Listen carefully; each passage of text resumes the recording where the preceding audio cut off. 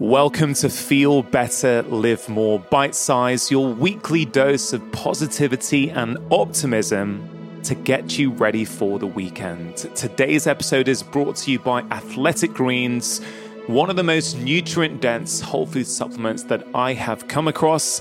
It contains vitamins, minerals, prebiotics, probiotics, digestive enzymes, and I myself take it regularly. Go to athleticgreens.com/live more to find out more and to access a very special offer for listeners of my podcast. That's athleticgreens.com/live more.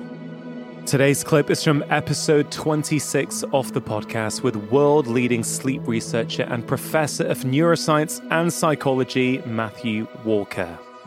In this clip, Matthew shares research on the importance of sleep for our overall health and the amazing power it has to recharge our mind and body.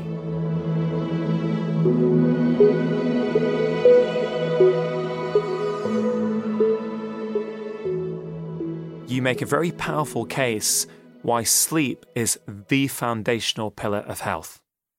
Yeah, I used to think that sleep may be the third pillar of good health alongside diet and exercise. But the more I sort of did my research and the more I read from other people, I realized I was probably wrong, that in fact sleep is the foundation on which those two other things sit. And I'll give you an example in each.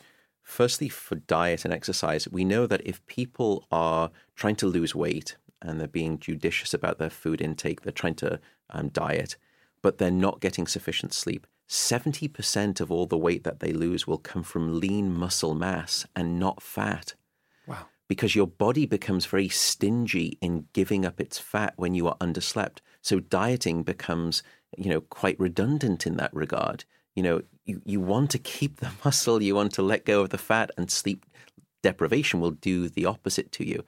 We know that without sufficient sleep, two critical appetite hormones go in opposite bad directions. One of those hormones is called leptin, which is a hormone that sort of signals to your body you're full, you don't want to eat anymore. The other hormone is called ghrelin, which does the opposite. It says you're not satisfied with your food, you want to eat more. And despite leptin and ghrelin sounding like two hobbits, they are actually real hormones. What's interesting is that when you sleep deprive people, or even just limit them to maybe just like 5 or 6 hours of sleep for a week, levels of leptin, which say you're full, don't eat more, they drop down. Levels of ghrelin that ramp up your hunger and say, I've just eaten a big meal, but I'm not satisfied, I want to eat more. That hormone skyrockets when you're underslept. So no wonder people who are sleeping just 5 to 6 hours a night will actually eat on average somewhere between 200 to 300 extra calories every single day. Yeah, So you can solve sleep and you will actually start to not want to eat as much. But let me move over to activity. We've spoken about the foundation on which diet sits. When you are not sleeping sufficient amounts, firstly, the likelihood that you will actually exercise decreases significantly. Your motivation to be physically active drops away.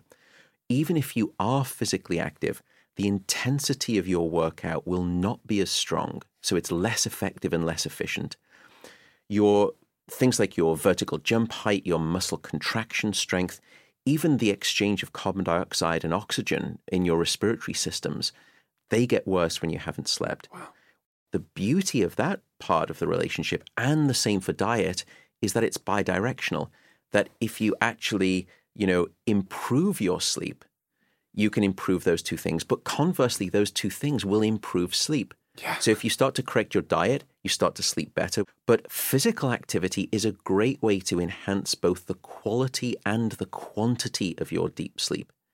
I often say this when I'm teaching doctors, why are we not bringing up sleep quality with pretty much every single patient that walks in through our door? Sleep really is the tide that raises all of the other health boats. It's the superordinate node that if you manipulate it, it's like the Archimedes lever, you pull that, everything else, can start to come into play. Yeah, you get the sleep better, it affects your brain, it affects your hormones, it affects your genetic expression, it affects all these sort of things that we might be looking for drugs to affect those individual pathways, but you can improve a lot of them by improving your sleep. Yeah, and it's we think, well, that sounds almost too good, but don't forget, it took Mother Nature 3.6 million years to evolve this necessity of 8 hours of sleep in place, which I should note, by the way, that if you look at the data, back in the 1940s, the average adult was sleeping about 7.9 hours of sleep.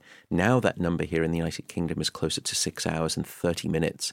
In other words, within the space of 100 years, which is a blink of an evolutionary eye, we've lopped off almost 20% of our sleep need. In medicine, we're often, or even in research and pharmaceuticals, we're often trying to sort of manipulate one pathway in one area of the metabolic system, or one aspect of the immune system, or one feature of the cardiovascular system. And, sleep affects all of those. And you speak a lot about, the immune system. It's so key for our health. So tell us, what does sleep do for the immune system? So firstly, we can look on both sides of the coin. What happens when we don't get enough sleep? Firstly, we know that people who are sleeping 5 hours a night are 4 times more likely to catch a cold than those people who are sleeping 8 hours or more. Wow. Striking study, very well-controlled study. We also know that it doesn't take 1 week of, short sleep deprivation.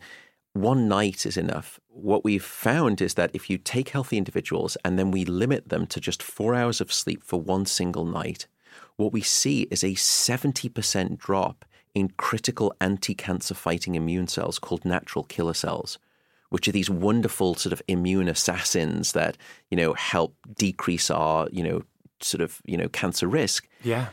And help us fight infections. And fight infection. Part of our innate immune system. Exactly. Part of that critical innate immune response. Flip the sort of the side of the coin. And now what we find is that when you get sleep, there is a change in what we call the autonomic nervous system, which is sort of this automatic part of our nervous system. And that automatic nervous system is split into 2 branches. One that is sort of like the accelerator pedal that gets us revved up, triggers the fight or flight response. The other is the brake that sort of calms us down. And when we go into deep sleep, we apply that brake to the nervous system and everything quiets down. Heart rate decreases. Deep sleep is the most wonderful form of natural blood pressure medication that you could ever wish for. Yeah. But one of the other things is that we see as that nervous system quiets down, levels of things like cortisol drop down, that stress-related chemical. And it's during that time that the body goes into an immune stimulation mode. And it's where essentially you're going to restock the armament of your immune army so that when you wake up the next day, you can battle and fight infection. What's also fascinating, and I love this data, and this tells you just how critical sleep is to a fighting for our health. If you look at people who become infected, or you actually infect them in the experimental laboratory, let's say with sort of a cold vaccine, or you immediately trigger increased sleepiness and increased amounts of deep sleep. And it turns out that the infection indicates to the immune system that you're under attack, and the immune system will actually signal to the sleep system within the brain, we need more sleep. Sleep is the best battle force that we have right now to combat this assault. And so that's why when you're sick, all you tend to want to do is just curl up in bed and go to sleep. The reason is because your body is trying to sleep you well. It's an appropriate response to what's going on, right? Exactly. So bodies are pretty clever, right? They are remarkably clever. Again, Mother Nature has figured this out. And so she brings up this thing called sleep, which I would argue is probably like the Swiss Army knife of health.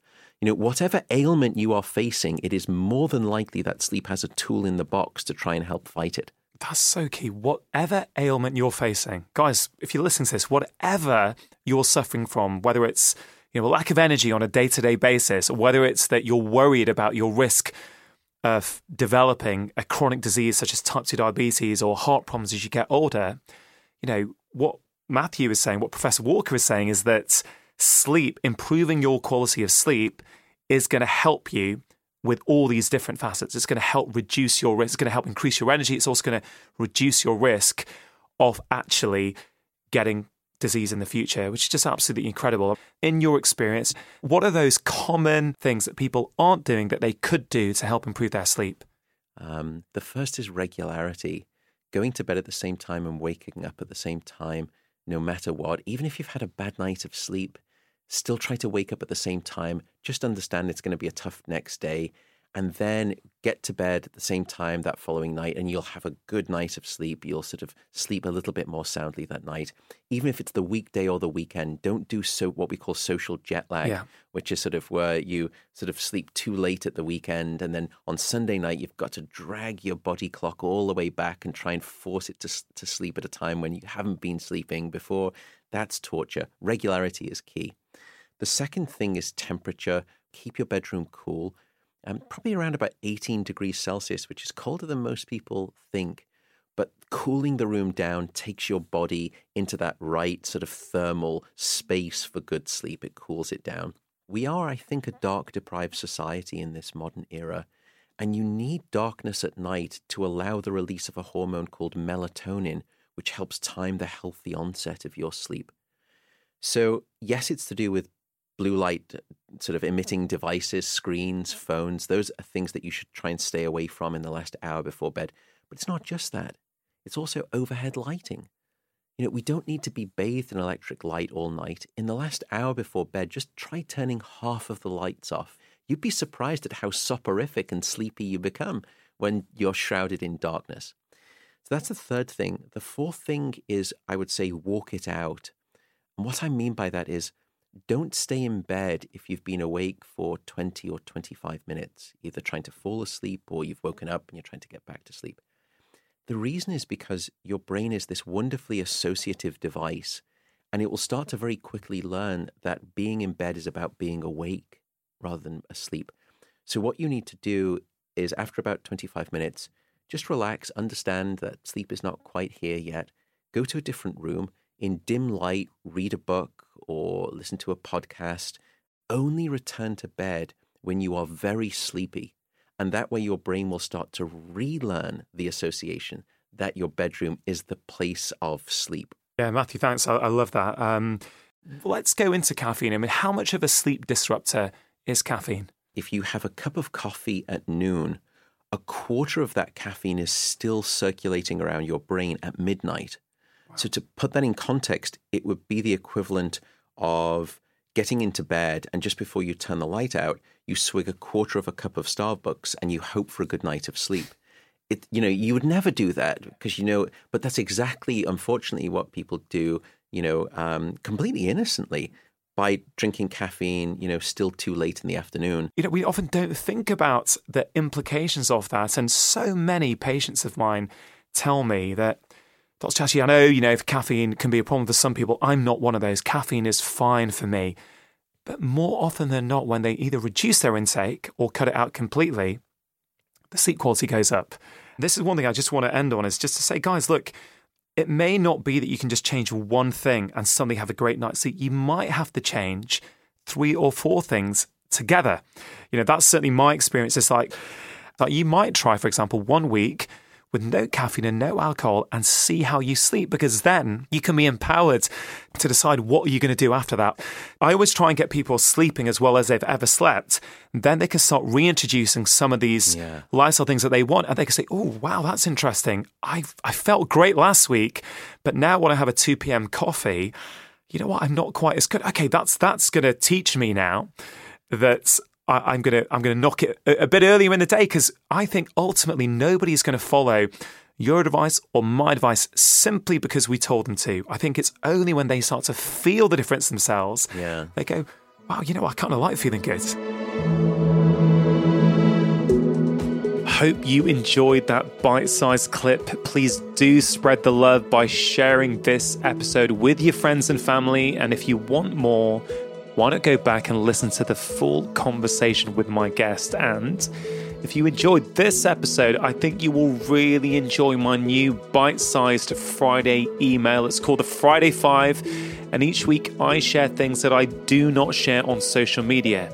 It contains 5 short doses of positivity, articles or books that I'm reading, quotes that I'm thinking about, exciting research I've come across, and so much more. I really think you're going to love it. The goal is for it to be a small yet powerful dose of feel-good to get you ready for the weekend. You can sign up for it at drchatterjee.com/Friday5. Hope you have a wonderful weekend. Make sure you have pressed subscribe, and I'll be back next week with my long-form conversation on Wednesday and the latest episode of Bite Size next Friday.